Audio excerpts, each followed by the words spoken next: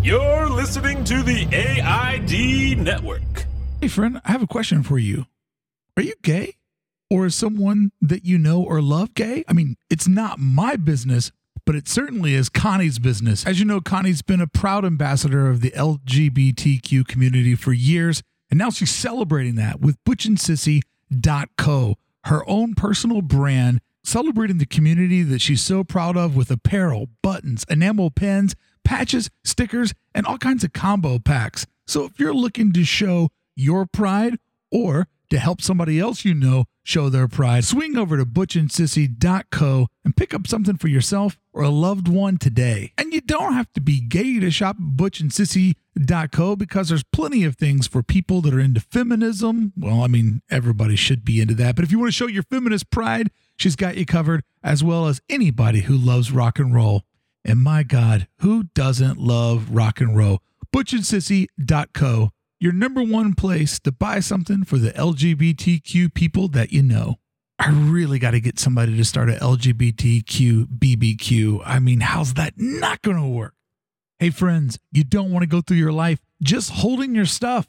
That's why one of the greatest inventions of mankind, you know it, it's the folder. And right now you can save 20% off pocket folders from jackprince.com/circle of trust. And like everything Jack Prince makes, customization is job number one. Well, technically the printing can't be job number one because you gotta know what you're printing first. So yes, customization is job number one. And the pocket folder is no different than anything else that you bring over to jackprince.com.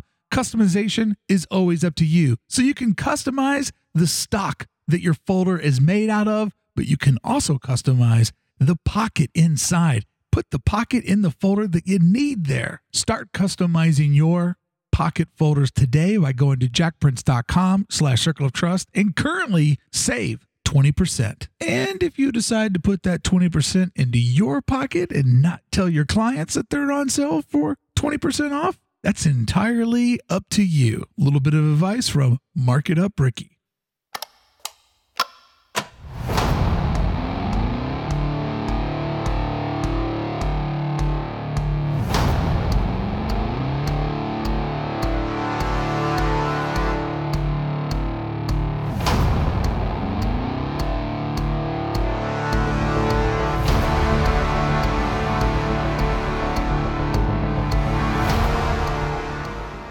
Good morning and welcome back to another episode of Comment Below, where we're going to dig through the entertainment schedule for this month of April. On the show this morning, my great friend Connie Collinsworth. Connie, how are you?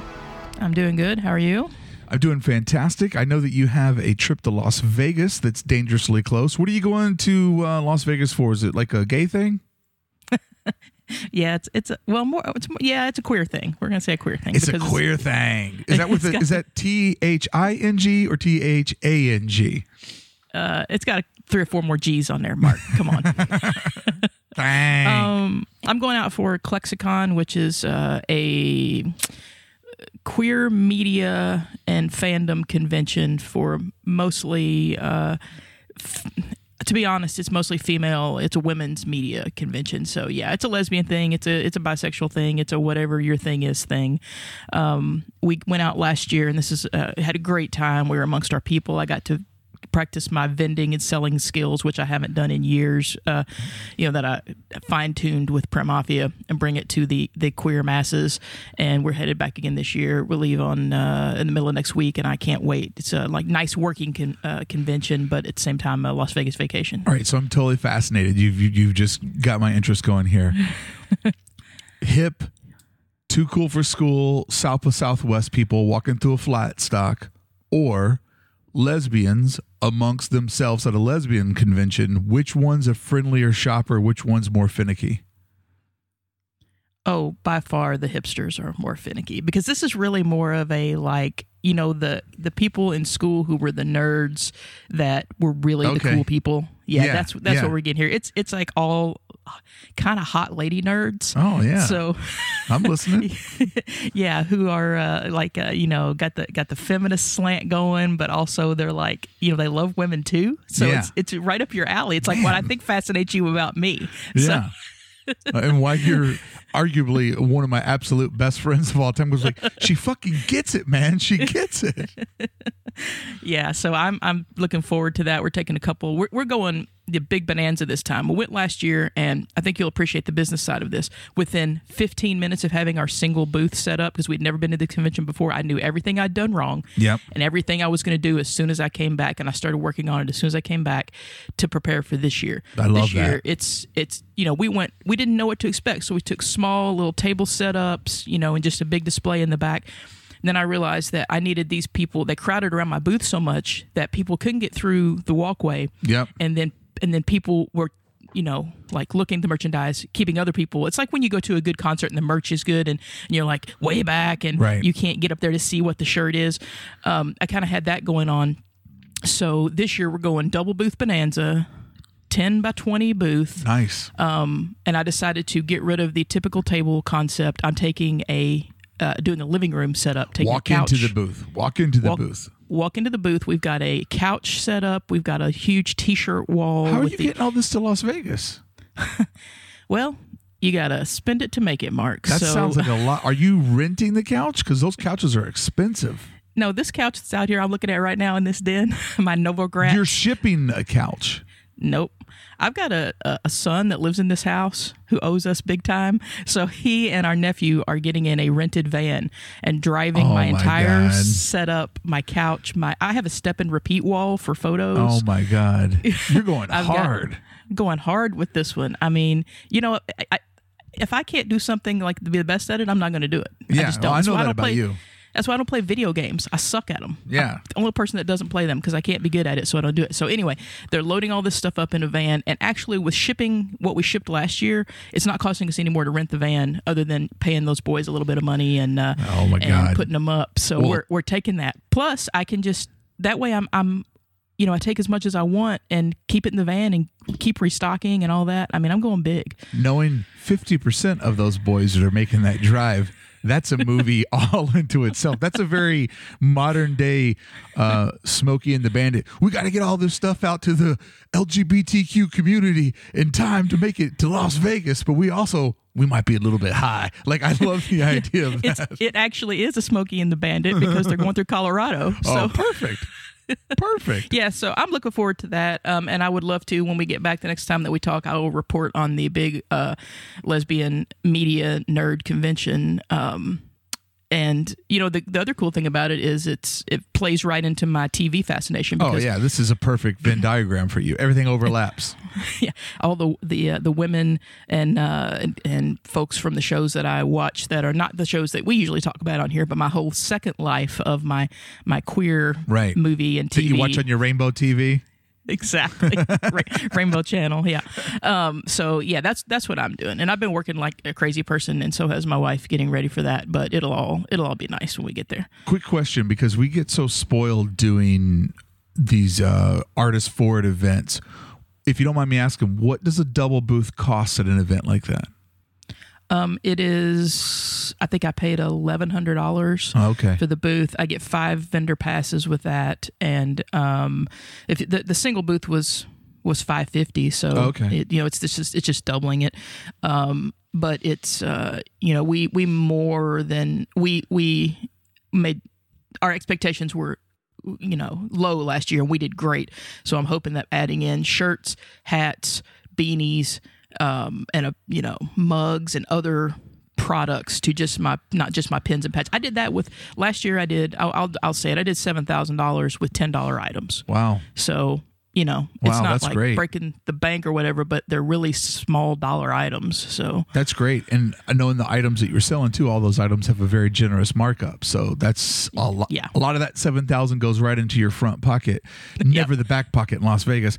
And I think that you're going to see a big bump just because you're not doing the bridge booth. And the bridge booth is where you put a table in front of you, and then the audience is on the other side. So you have just built a bridge that is separating everybody from the actual products. Doing this more, as you said, living room setup, inviting people into the space, that alone is going to bump everything up. 25%. Just because people can actually come in and touch it, people don't give up.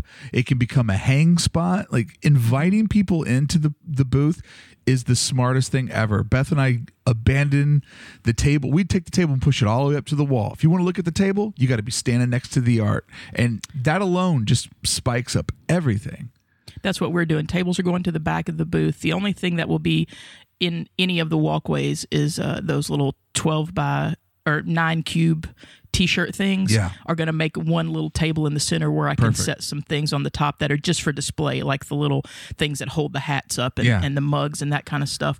Yeah, I really just wanted people to come in and feel like it's a place they could hang out, because we had so many repeat people back to the booth last year that were just kind of coming to hang out. And I was like, I think they'll just, hang out and bring their friends with them this time. And behind the couch is going to be the step and repeat wall with my logos on it. So if people want to get photos at the convention, my logo is going to be on there also with any photo that they put up.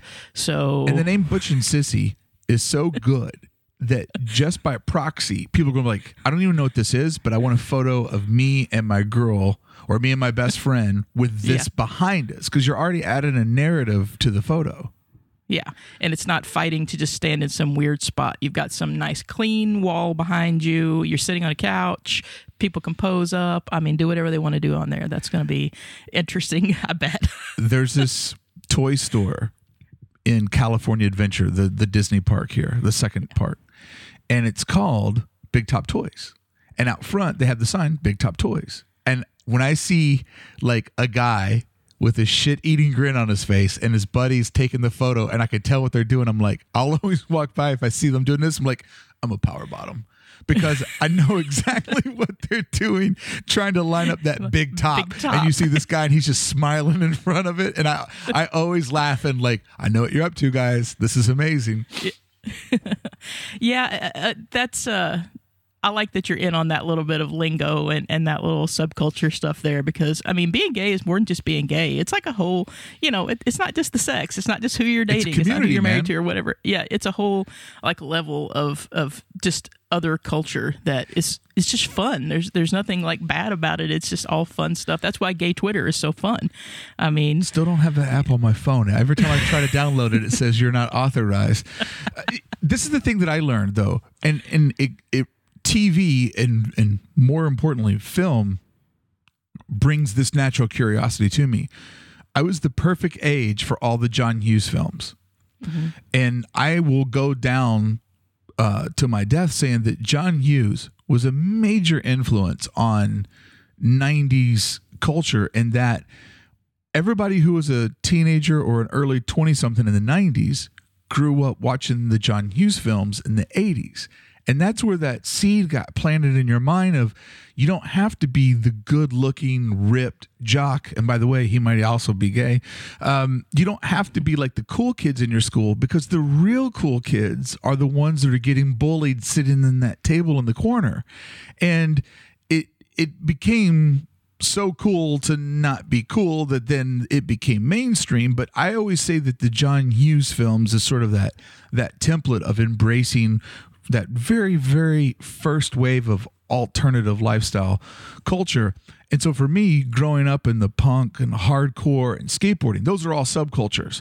So when I moved to Toronto and I landed in, the bullseye of gay culture in North America, it was just like, I know how this works. I'm fascinated by subcultures. And I would go to the dog park every day and ask these guys so many questions. They're just like, are you fucking writing a book on being gay? I'm like, dude, I want to know everything about it. And that's why they got, they would tell me a term, and Stern's been good at this too. Howard Stern's been really good at introducing very straight men into very gay concepts. And that's where you learn terms like twink or power bottom or a bear. And you get all of these terms. And it's like the audience on the Stern Show couldn't love George Takei and Brad's love any more than what they do. And I think that's a huge accomplishment of Howard's, a very huge accomplishment, to get somebody like my dad going, man, when that George comes on, he just can't help but talk shit about Brad. I feel bad for Brad because he's just trying to be a good husband, but George just blows him up every time. That's my dad having that conversation with me, a truck driver from Kentucky. Yeah, and that's because of normalization, because Howard is with his people on that, and he knows how to get to them, normalize it, make it an everyday thing, make it a joke thing, make it that George can be on the gay joke. George can take that, and it kind of lets some of that, fear of not understanding something go away. So that's why Howard Stern is one of the greatest ever. And George is so fucking horny, man. You put a dick in the room and he can't stay away from it. And I think guys that are raised with this whole like, be whatever you want, but don't be gay. I think it normalizes it, and it's like, George is just like me if there's a naked chick in the room. You know what I mean? And I think that it really brings it down to this sort of like caveman level that men exist at. But we're also seeing a lot of this happening with media normalizing things. And you and I know we both fell in love. It seems like we're getting one of these a month now. And I just more of these type of shows. You and I, we love Pen 15, which exploited, that awkwardness of being a young girl and being young in high school, kind of a nod back to the John Hughes thing that we talked about. But Shrill, that was last month's surprise. Shrill with 80, her name's 80 Bryant. 80 from Bryant SNL. from SNL. She's been a longtime cast member. You probably know her as the big girl. And Shrill just embraced every fucking stereotype that woman could ever have and hit the tone perfectly. Hulu is just on fire with embracing like where girls left off. Yeah, Hulu has always had some of my favorite little original shows and shows that they choose to air from other networks and things. But this Shrill, you and I talked about it, and we watched the trailer for it, and we were both very excited. And when I watched the show, it wasn't what I was excited for that I thought it was going to get. It was a different show, and it didn't matter. I loved it. It was a different tone than I thought it was going to have. But I also was worried that 80 Bryant was just going to come out and be her SNL character, which yes, she's always great. Always great. You can count on her for a great, like exaggerated character and perfect timing. So I knew those would be okay, but I thought we were just going to get her, big girl persona from SNL, and we did not get that at all. And I think it was the tone of the show that did that. I ripped through it. We watched it in one evening. If you were keeping tabs on me on Hulu, you knew that. I don't know how I would do that. I mean, that's how would I know what you're watching on Hulu? I mean, that sounds impossible. But I could tell somehow that you were ripping through it. The independent, I call these like indie TV shows because they have the vibe of an independent movie that's not big budget. It's wild how the indie shows do such a better job of inclusion than network shows, because network shows still rely on the stereotype like tropes of like black best friend, black cousin, and this show was so well blended that you didn't even notice that it was blended. Like it felt so at home, like you really felt like you're hanging out in this little area of Portland. And God, if that boyfriend of hers doesn't make every woman want to turn gay, I don't know what would. You're talking trash? What are you talking about? I'm talking trash, my favorite podcast. I would actually probably listen to Talking Trash. You absolutely would. Hey friends, thank you so much for hanging out today with Connie Collinsworth and myself. Don't forget you can always find her over at butchandsissy.co. But it's so great to have you over here where each and every Monday, we just try to make Mondays easy going and manageable, right? Like it's not the day to get into deep interviews. It's not the day to dig through all the crazy business stuff. It's a good day to sit back, talk about all the great TV, film, and entertainment that's out there, hang out with a bud, and just ease into the work week, right? That's why Comment Below's here each and every Monday, an easy conversation to get your week going. If you'd like to hear the full version of today's episode, make sure you become a member of the Circle of Trust over at the AID.network. That's how we support the show. That's how we're here each and every Monday. And when you sign up, you get the full archive of all the Comment Below episodes, as well as over 900 different episodes featuring interviews and conversations just like the one you're going to hear today, made between people that figured out a way to turn their daydream into their day job. Let's get back into Comment Below on the AID network. Shrill's a great show, man. I recommend everybody to watch it. It's little 30-minute segments.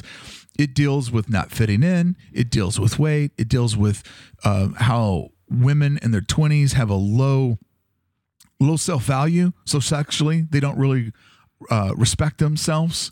And it literally made a lot of things make sense for me in my 20s, like looking back on life. And what about like the sex scenes in this show? I mean, I know that you were a fan. let's just give A.D. Bryant, you know, I don't want to say this the way that's going to sound. Like, it's one of the first times, besides Hannah Horvath on Girls, that we've seen someone just be free with their body that normally society would not expect them to be that way. That, you know, oh, there's going to be a body double here. We're going to be able to tell that's not really her or whatever. It's her.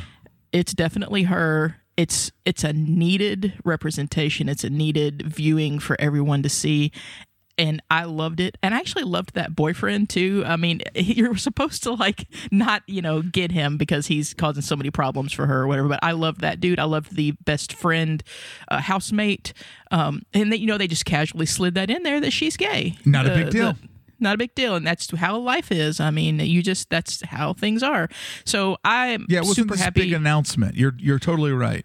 Yeah, it's just that she was just talking about her relationships or her dating, or we see her go to the club, I think it was, and automatically is like, oh, this person, you know, and it's a woman she's talking about. But the main episode, and I hope that everyone gives it a chance and gets to the swimming party episode, because there's a scene in there that is pure joy. It's like, you not just watching someone in pure joy. If you've ever had any of those issues, you'll identify with that. And, you know, you were saying like the big girl and it's dealing with weight issues and things. It's not only dealing with like body weight issues. The show deals with like the weight issues of a shitty boss, of not that being boss able is so shitty. John Cameron Mitchell is amazing. He's Whatever great, he is man. in, He is great. Whatever he is in. I know about feminism. I was the original bass player in Bikini Kill. Oh yeah, those one-off lines. I mean, we're starting a little fan club for the show here, and I hope that everyone takes our, you know, if they've like what we've ever talked about and given you any good advice, take it and watch this. But it's just a show about like, it doesn't even have to be like a person with weight issues who can relate to this character. It's just anyone that's a millennial or older or midlife or trying to make a career change or trying to be creative, trying to do anything that's your passion, and you've got all these things against you. You're behind the 8 ball on all of this stuff.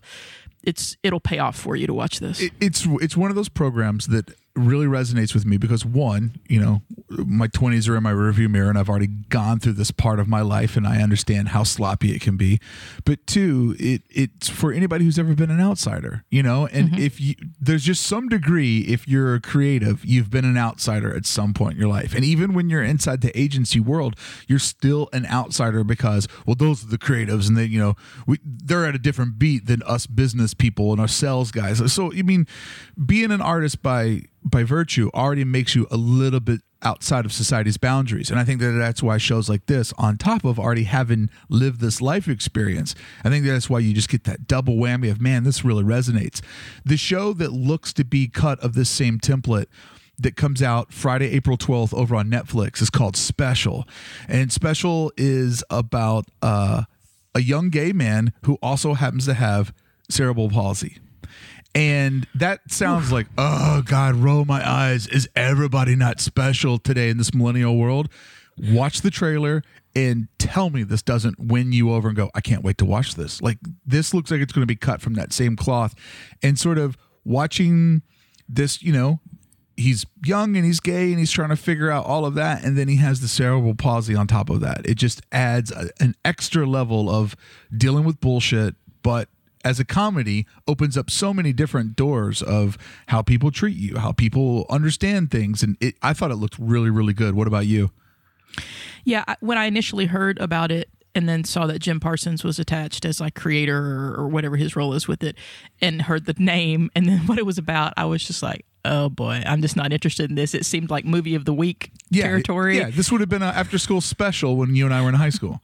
When we were kids, well, I'm older than you, but you maybe remember this. There was a movie, and it was a big deal. It was a primetime, you know, like ABC Monday night movie or whatever, and it had Sean Cassidy and Linda Pearl as adults living with mental retardation as their diagnosis, and they discovered each other and wanted to get married. Do you remember this movie? No, but it does sound like the storyline of Life Goes On with Corky and Amanda. Yeah, exactly. This was predated that. This was probably late 70s. And boy, it was like cringeworthy watching that thing. Yeah. Because you got Sean Cassidy, who was, the Hardy Boys and the Heartthrob and Yeah. Every 16 magazine. And then his first like movie thing that he does, he's playing the fella, and really exaggerating all of He's doing the stereotypes. Yeah. And it was, but I can still remember it, watching it. And so instantly that clicked into my mind with this show. I was like, oh, I hope they don't go this route. And then watched the trailer and I was immediately blown away. I was, like you said, it's that indie kind of film. Like this would be a quirky, like Sundance indie film if it was a movie. The soundtrack on the trailer really plays in and helped like establish what I think it's going to be. And it looks really good to me. I'm looking forward to seeing it. And like, I agree with you. I think it's this month's Shrill. Yeah. And it has the added layer of, okay, not only, I guess, I don't know, I've not been in this situation, but hard enough for a person with any sort of, handicap or disability, I guess, I hope that's the correct way to say that, in the heterosexual dating world would be hard enough. But good Lord, the gay men's dating world. Oh my God. Grindr is a nonstop dog and pony show, and so to add in any little I'm off, you just swipe next or however it works. But yeah, that would just add a level of complication. And, one of the things that I wish somebody would do this show, I'd love to see a show about aging gay men. And how rough that must be when you no longer have the six pack, when life is sort of taken over. And I'm not talking about like, just guys with thick beards that are bears. I'm talking about guys that were like hot, you know what I mean? That like had the world literally by the balls, and how that aging must just be horrible because it's such a physical attraction world for a man. And then when you look at men in society, there's the whole joke of, when your wife ages, you trade her in for a new one. And I would love to see what it's like to be, is this wrong for me to say, an old Queen's Tale? No, that would be a great show. They tried to do that, but they couldn't get out of the TV track. Yeah, I don't want this to be a comedy. I want this to be like a heartbreaking story of a guy who's just like, my whole value was my looks, and age is not kind to looks. So what does that look like when you're older? They tried to do that on HBO. There was a show called Looking. Oh yeah, I remember. I didn't watch it because I'm homophobic. It's the gay men's San Francisco girls. You need to watch it. I've watched it like 4 times. All right, I'm in. So good. I'm in. And your fascination with the gay culture will help play into that too. Thank you. That you will love it. Yes. They tried to do it on there. Scott Bakula is an older gentleman. I'm Scott Bakula. What a name. He quantum leaped into old gay town. That's what happened with him. And so he's an older gay in the community there, but he's an established business owner. He's been through the AIDS crisis. He's been, had a long-term partner, all these kind of things. And then there's one of the younger characters who's still young, but like he was the hot shit. He was the Brian Kinney of this group. Yeah. And then... Oh, good reference. Yes, then starts to age a little and start to feel out of place amongst, going to the clubs and his younger friends' issues. And he ends up in that midlife area and then involved with the older guy, because that then still allows him, like what I got out of it was that still allows him then to feel younger than that guy, which is a twisted kind of thing. But that's a great show. And if no one has checked it out, if you're in any sort of on the spectrum of queer or whatever, it doesn't matter. It's a really good show. If you liked girls, you will love Looking. And they finished it up with a movie, so you get a couple seasons in a movie. I want to say that there's a very missed opportunity where ABC had this show, because TV does this thing where they try to find the most outrageous title ever to draw you in. And then you watch it, you're like, this isn't what I thought it was. So ABC did the reality show, Wife Swap. And then I think it's gotten picked up on one of the cable networks for this month. And so Wife Swap is 2 families exchange moms is basically what it is. And like one mom goes into another house and, then they realize that their original mom kept the house so clean and she's better with the kids or whatever. So it's basically like mom's a hero and once mom leaves the house, it all falls apart. But I want to tell ABC or whomever, if you want to make a really good reality show, do a real show about real wife swapping, because just seeing, because, men have this idea of they're allowed to go across this world and spread their seed. You know what I mean? Like, I'm just being a man, baby. I got to spread my seed. It's what I was raised to do. But they want their vagina that's theirs in this world. They want it to be this perfect cave that nobody else has been to. They want it to be this uncharted territory. And just to see grown men break down, I can't believe you fucked him. I can't believe you put his dick inside of you. I mean, it's literally like 99% of the population's worst nightmare, And so a true fucking wife swap, a reality on real wife swapping. My God, you couldn't make a better reality show. There was a show that ran for, I think, 2 episodes. It was on a really bad, it might have been even Lifetime or something like that. And it was a reality show, and it was set in one of the suburbs of Cincinnati. And it was about a local community there where they were doing open marriages and polyamory and wife swapping and stuff. And I was fascinated, and it got canceled after 2 episodes. I think it hit too close to home because I knew people who were like, wait a minute, this is down the street from me. Like, what's going on in my neighborhood, And then it was gone. But that was a thing that I was quickly caught up into. Any little bit of, scratching under the surface of marital relations involving sex or relationships in these, what would be seen as like deviance from what you should be doing is so fascinating. And a real wife swapping or swinging show would be tops on my list, of course. I like the idea of like, open marriage, like wife swapping kind of thing. And I think that I would end up hating it because this is a topic I think about like a lot. Yeah. Not that I'm dissatisfied with anything going on, but I like to put myself in those situations. There's been a lot of talk about it on Howard Stern lately. Yeah. With Brent Hatley and his wife going into swinging. The worst swingers ever. I want to defend Brent Hatley. We're going on a tangent here, but yeah. So everybody in the audience or everybody else on the show, they can't quite grasp the idea of swinging because they're looking at it from their perspective, which is sex with somebody is just a means to have sex, to divide and conquer, to come.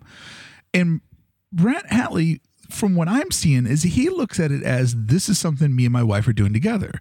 So whether it's just making out or making it to all the way to the end, it doesn't matter because it's a couples thing and it's a fantasy thing. So everybody else is looking at it as like, if you don't make it to climax and there's penetration involved, then it's a failure. But he and his wife are on this journey together. And I seem to grasp that concept and understand it, that it's an exploration of them. But everybody else on the show is like, if you didn't fuck, you're a failure. And I'm like, that's they just can't seem to wrap their mind around that Brent and his wife aren't being selfish. They're all being incredibly selfish with their perspective of sex, that it's about them and their pleasure. This is a couple's idea that they're introducing, and everybody's spectrum is too small to understand what he's saying. And that's why he gets so fucking frustrated. The reason their spectrum is too small to understand is because those are all men who are putting forth their opinions that don't include their wife having any desire other than them. Yes. And it gets back to what I was saying about true wife swapping documentary is that men want to spread their seed, but they want this sacred vagina at home that nobody else has touched. And I can't get on with that. Like, she has needs too. She has desires too. Learn how to be attracted to her needs and everything arises to a different level. Yeah, because, I mean, hey, fellas out there, if you want to have some of the hottest interactions you've ever had in your life, figure out what it is that other person really wants. Yes. And it's probably something they've never even voiced out loud or said to you or to anyone else. And if you can get like inside that kind of thought pattern as a couple, that's a different level right there. Yeah. I mean, all of those guys on there, even saying like that they've never thought about another woman while they're making love with their wives, as Ronnie says. That's crazy. That's wrong. Your mind has slipped once or twice. Come on, folks. Let's be real here. And none of them want to admit it because they don't want to sound like that guy and they don't want to open that up. But Brent and his wife, it seems like they're comfortable enough with their relationship that they're just into whatever makes the other happy is going to make them happy. So I'm all for it. I love listening to these stories. I hope that we hear about every encounter that they have. I understand his frustration because they're all seeing it from that like macho male perspective of, you know, my wife better not look at another guy. My wife, guess what? Everybody who's listening, your partner is attracted to somebody else other than you. And guess what? Absolutely. You've probably let your brain slip someplace, and so have they. And there's nothing wrong with it. There's nothing wrong. Like, exploit that and see what happens. But they just can't wrap their head around it. And, you know, Howard's the worst. I would love to see how he would react if his wife Beth had a talk show where she talked about watching babysitter porn every night. Yeah. And watching mommy porn and all this weird shit that, hey, I give him credit that he admits what he's into. Most folks won't. That he brags about his browser history, but with this little Post-it note over his camera. But it's just like, I think in this comes to the fact of, once again, let's go back to the John Hughes narrative that we started this conversation off with. Because I was an outsider growing up, girls were not attracted to me. I mean, don't worry. I did okay. When I became a senior in high school, I would fucking shred. But in those years of 13 to like, say, 17, I was in this window of geographically being out of my element. And I became very good friends with girls. Very good friends with girls. And in that crucial moment when girls won't date you, but they'll be your friend, and you really, you know, you start to read the magazines and watch the movie, and you kind of get into the zone, you get a different look on sexuality than if you're only hanging out with bros, you know? And it to this day, sounds like the sex police are coming to get me. To this day, it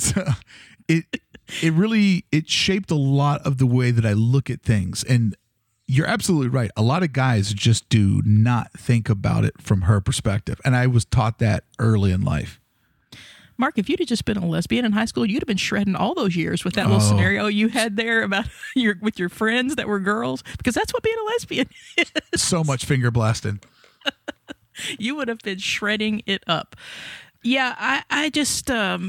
Yeah, I think about every time Howard says that stuff about the babysitter porn and describing, you know, the jerking off and all this, waiting for Beth to come home and all these things. I think about that scene in Private Parts where his first wife is in the car with the ladies and he's saying all that outrageous stuff and she has to turn it off, you know? Yeah. And I'm like, how much does Beth just check out from like everything and act like it doesn't exist on there to get along, you know? It's crazy. And all those guys... The point they were making about, oh, you know, this is bad news for you, Brent. Like when Caitlin gets another cock in her, you know, that she might like that better. And that's just coming from such a place of fear, like you were saying. Yeah. And he's like, if that's going to happen, it's going to happen anyway. Yeah. And then someone said, well, maybe this is keeping that from happening, you know, because they're participating in this together. And they're being smart enough and adult enough to realize that, hey, if we have these things, let's act on them, but let's act on them together. I think that once you conquer the fear of jealousy and you're immune to it, one, that's incredibly attractive to your partner, that you're not jealous. And P.S., very, very jealous people are always the most guilty people. Like when you meet a couple and the guy's just like, you better not look at somebody else. I'm like, you're a guy who's fucking cheating on her. Like you can figure it out right away. That's a guy that wants it all. That's that mentality of, I got to spread my seed, but don't you dare think about anybody other than me. That's a guy who wants to be Superman. So the fact that he's not scared of that is a level of self-confidence. And once again, he's attracted to her desires. And I love that he just said, guess what? Other guys had fucked her before I came along. A lot of men cannot deal with that. That once they see who the 3 boyfriends are, the 5 boyfriends are, they let that play in the back of their mind like some sort of sick torture. And it's a competition you'll never win. You'll never win that competition. And who gives a fuck? Like the worst thing you could ever do is take a woman from her dad's house into your house. Take a woman that's never been out and never experimented and never had a one-night stand or never been treated less than, like there's something to be said about having somebody that's experienced enough to know that they've got it good with you and isn't going through life going, man, I never got those rowdy 20 something years. I never got those 30 something years. I never got to sleep around. Like getting to sleep around is both a privilege and a pain. And my relationship with Beth, it's probably the only time in my adult life that I've ever been faithful to somebody, because I went through the grind. I know what it's like to be out on my own. I've done everything that I felt like I needed to do. And when I met her on a date through the internet, through Friendster, I went home that night and said, this woman feels different than all the rest.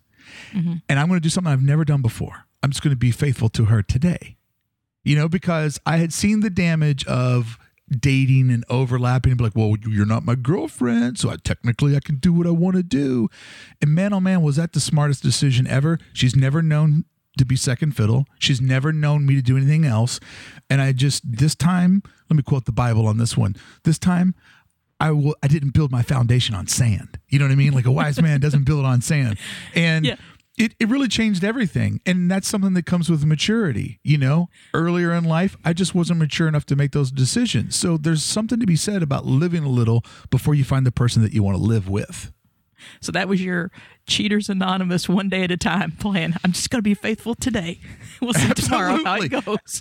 Connie, it at one point in my life, it was like, when Rambo's shooting that gun and those little bullets are flying out of the side, that was me in dating. Wow. Yeah. And, I was a young guy in a band, Strong 7. And the worst thing ever is my mom doesn't love me. So there's that hole in your heart, right? There's that mom doesn't love me. Stepmom never bonded with me. There's just that hole in my heart. And you can replace that hole with hoes. Yeah. I never got that crazy chance. I did a lot of living from coming to college up to meeting Stacy, but we met, I was 22 and she was 20. Mm-hmm. So, and we are now 47 and 49. So this is a long time together, but I don't feel like, I can't speak for her, but I didn't miss out on anything. And I like our trajectory of this was it, mm-hmm. I didn't have to, I got it right, and it just gets stronger and better. And not that we don't have our tough times and those kind of things, but it's a togetherness that we've always known it. So see, I can't imagine. That's the thing though. When it's perfect, you just know. And I've told that to guys before. I'm like, if there's any question in your mind, then it's not right, because in previous lives, there was always that little 5% to 50% of, is this the right thing? And with Beth, I was just like, whatever you do, don't fuck this up.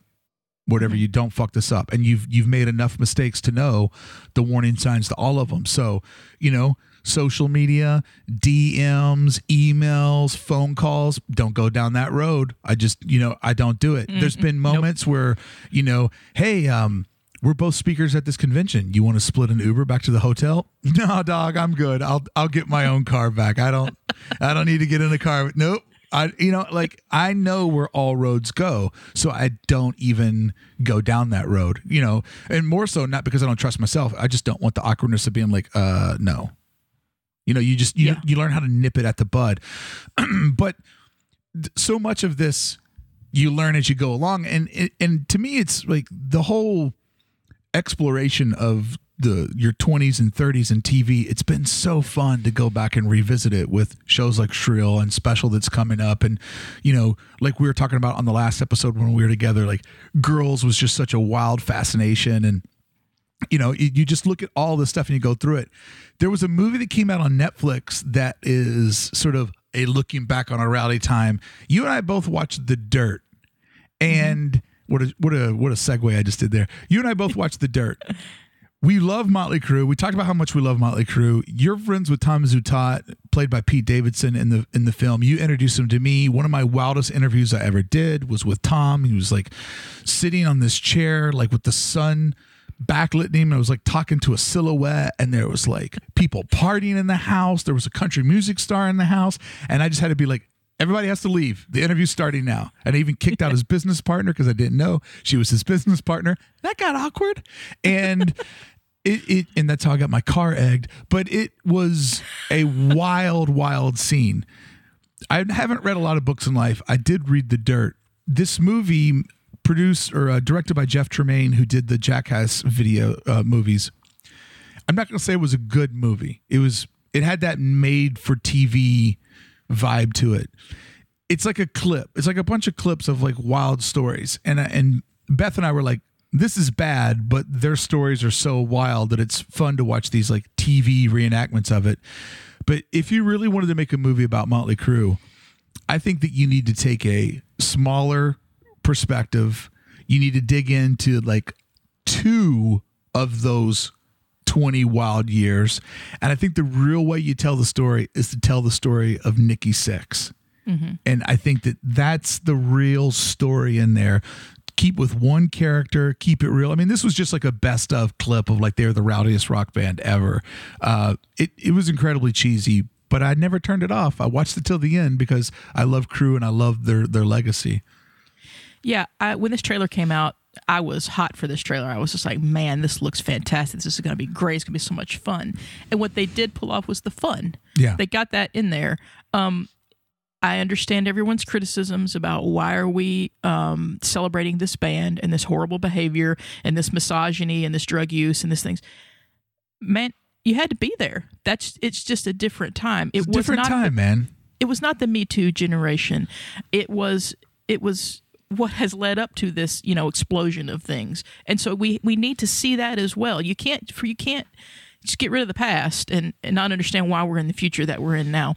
But this movie for me was what I imagined when I was at my grandma's house and I had the Cream magazines and the Circus magazine. And I read those little stories and they would tell you just enough in those magazines to make you be dreaming of the Sunset Strip. I was, in East Tennessee at my grandma's house for the summers, and we would always go down to the little country store there, and I would get my magazines for the week. Yeah, and you see those pictures of nobody looked better than Motley Crue when Shout at the Devil came out. I mean, the leather, the one blonde guy, and the rest were the dark-headed guys. That was a deal, that was like a thing that you were fascinated by. So when I saw this movie and watched it, always open jacket, like no shirt on, ripped abs, bottle of Jack in their left hand. Like I never drank once. That bottle of Jack looks so fucking cool, just always in their hand. Yeah, that was just a world that I could not imagine being in, but wanted so badly to be in. And that's why when I sat down across from Tom Zutaut one night at dinner, I was like, no matter what you ever do, you gave me my teenage years of music. You were responsible for Guns N' Roses and for Motley Crue, who were 2 of my passions then. I have so many memories that are the soundtrack that they are the soundtrack to my life, and that's because of you. So I just want to tell you thank you for that. And we've become friends now. And actually, Tom, I think, is working on a book himself. Good. I might be doing the cover for that. Good. So that's going to be interesting. But back to the movie. It was fun. I sat down and watched it with Tanner, and as we were, and he knows of Motley Crue, but he doesn't have the experiences that you and I had. Now I think he's a full-on Motley Crue head, which I'm not, sure how I feel about that, but it was fun. If it comes on cable, I'll not turn it off. Yeah. It's one of those that will stop me with the remote when I see it. Yeah. Because it's, like you said, it is like a clips. It's like a best of. It's a hype video for Motley Crue, the good and the bad. And I read a lot of bad reviews of the show before I watched it, and I see where they were coming from, but they're looking at it through today's eyes and through what I think they feel like they need to write. And it isn't high cinema. It's not going to get an Oscar. It's not going to be nominated. But you know what? Neither should have Bohemian Rhapsody. Should not have been nominated. This is a better, more fun, more complete telling of a band than Bohemian Rhapsody was. So at me if you want to in these comments. I don't care. That movie was a piece of trash. They didn't know what movie they were going to make, and the band was too involved and too worried about their legacy. Hey friends, I hope you're having a good time hanging out with Connie and myself. Coming up in part 2 for members of the Circle of Trust, I know. It's not a popular opinion, but I'm the last person who's still watching The Walking Dead. And I am shocked to report to you that it actually got good.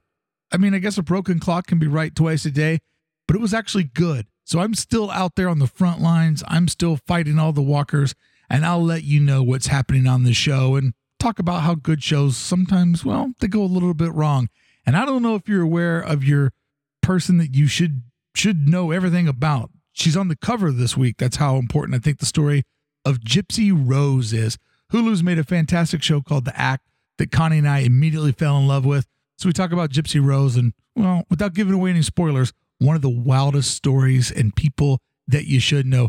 Coming up in part 2, a whole lot more TV, a whole lot more conversation, a whole lot more good times. For members of the Circle of Trust, sign up today at AID.network. Get the full version of today's episode and our archive of over 935 episodes. What do you say we get back into hanging out with Connie Collinsworth of butchandsissy.co in part 2 of Comment Below for members of the Circle of Trust. I'm curious about this Elton John biopic that's coming out because it looks like it might have a level of like storytelling in it and not just be a clip show. I always respected Elton John because, you know, that old saying, I was country before country was cool. He was gay before gay was cool. I mean, he just came out swinging, man. Yeah, out as I think in the trailer he says, you know, like I was looked outlandish or whatever, and that just equated with gay, whether you knew or not. Right. You thought he was gay from the way that he looked. Right. Yeah, I think I'm high on that one because of Taron Egerton playing Elton John in that. He's the fellow from that I loved in the Kingsman movies. I haven't seen that franchise, but there's a scene in that trailer for the Elton John biopic where he's depressed. He's got the weight of the world on his shoulders. And then he steps out into Dodger Stadium with that baseball bat over his shoulder and the rhinestone Dodgers outfit. And then that like swagger and charm just comes on and he just peacocks out there. And that, to me, being a guy who's been in entertainment, that's show business. You can like, and this is the thing that frustrates me about people like Billy Bauman. Like, and I don't think people understand this. And when I interview people, I can certainly see that they don't understand this. And why would they? They're just being on one episode. But like when I hit record, I leave all my shit behind. If I'm tired or I don't feel good, I'm doing today's episode with one fucking eyeball closed because my cataract is just killing me. But I don't come on here and I never yawn into the microphone. If I do complain, I try to make it part of the conversation. And it's like that moment when Elton John when you hit that stage, it's fucking show business. And you know what great business to be in is show business. People would fucking die to have this job that I've created for myself. I never take it for granted. When I hit record, it's like all my problems, they go away for 90 minutes. Phone's on mute. Life doesn't matter. Nothing matters but this conversation. This is the only thing that matters in my life. And when I see people like yawn and doze off and check their phone and not be involved in it, I go, well, you just don't have the mind for what it takes to be in show business because it's all or it's fucking nothing. Yeah, this conversation you and I are having is like a performance of a person on stage. You don't know what's going to happen in that show. You don't know where it's going to go. Mm-mm. We didn't know we were going to talk about the Howard Stern show and wife swapping. You know, you got to be ready for that. The looser it is, the better the audience enjoys it because it's just flowing and the conversation's going natural. And you know what it sounds like? It sounds like two fucking friends hanging out. That's exactly what's happening. Right. And you know, like you said, people who aren't behind the scenes of music business don't understand that. But I've stood backstage and seen people having the worst day of their lives and knowing that this is, you know, another night. And it's going to be the same way the next night and the next night and the next night. And you know what? They put that guitar on and they step out there and they entertain because that's what those people paid their money to see. And that's what you do. And not that you're hating it or that your heart isn't in it, but it wasn't where you were at 2 minutes ago. And you've got to turn it on and do the best that you can. A lot of people would say that to be, and there's a lot of truth to this, that you have to be a complete like narcissist to be good at entertainment because it's all about you. It's all about you. There's a part of that is the ego that gives you the permission to do it. But you also have to have an incredible amount of empathy for your audience, for the people that got you there. And I see a lot of people that when they do, you know, we'll use podcasting for an example, they can't bring it. They can't get to that level of energy. They don't have the personality. Like, I don't care that your throat's sore. I don't care that I was out till 1:30 a.m. last night seeing Shazam so I could have that in my lexicon of pop culture. And I was up at 6 a.m. Like, you don't care that I'm tired. It's not important to you at home. Guess what? It's fucking Monday morning and you just commuted and put fucking 2 kids on a school bus and you're going someplace to be a part of fucking middle management and deal with Rick from fucking marketing telling you your ideas aren't good when Rick from fucking marketing can't draw a stick man. You don't need to hear that Bricky's got one eye closed and he feels a little tired. Oh, poor Bricky. Like, I'm fucking privileged. I know that. When I come in here to record, it's all about the guy, the gal in the car, in the cubicle with the headphones on, where they're buds. And it always amazes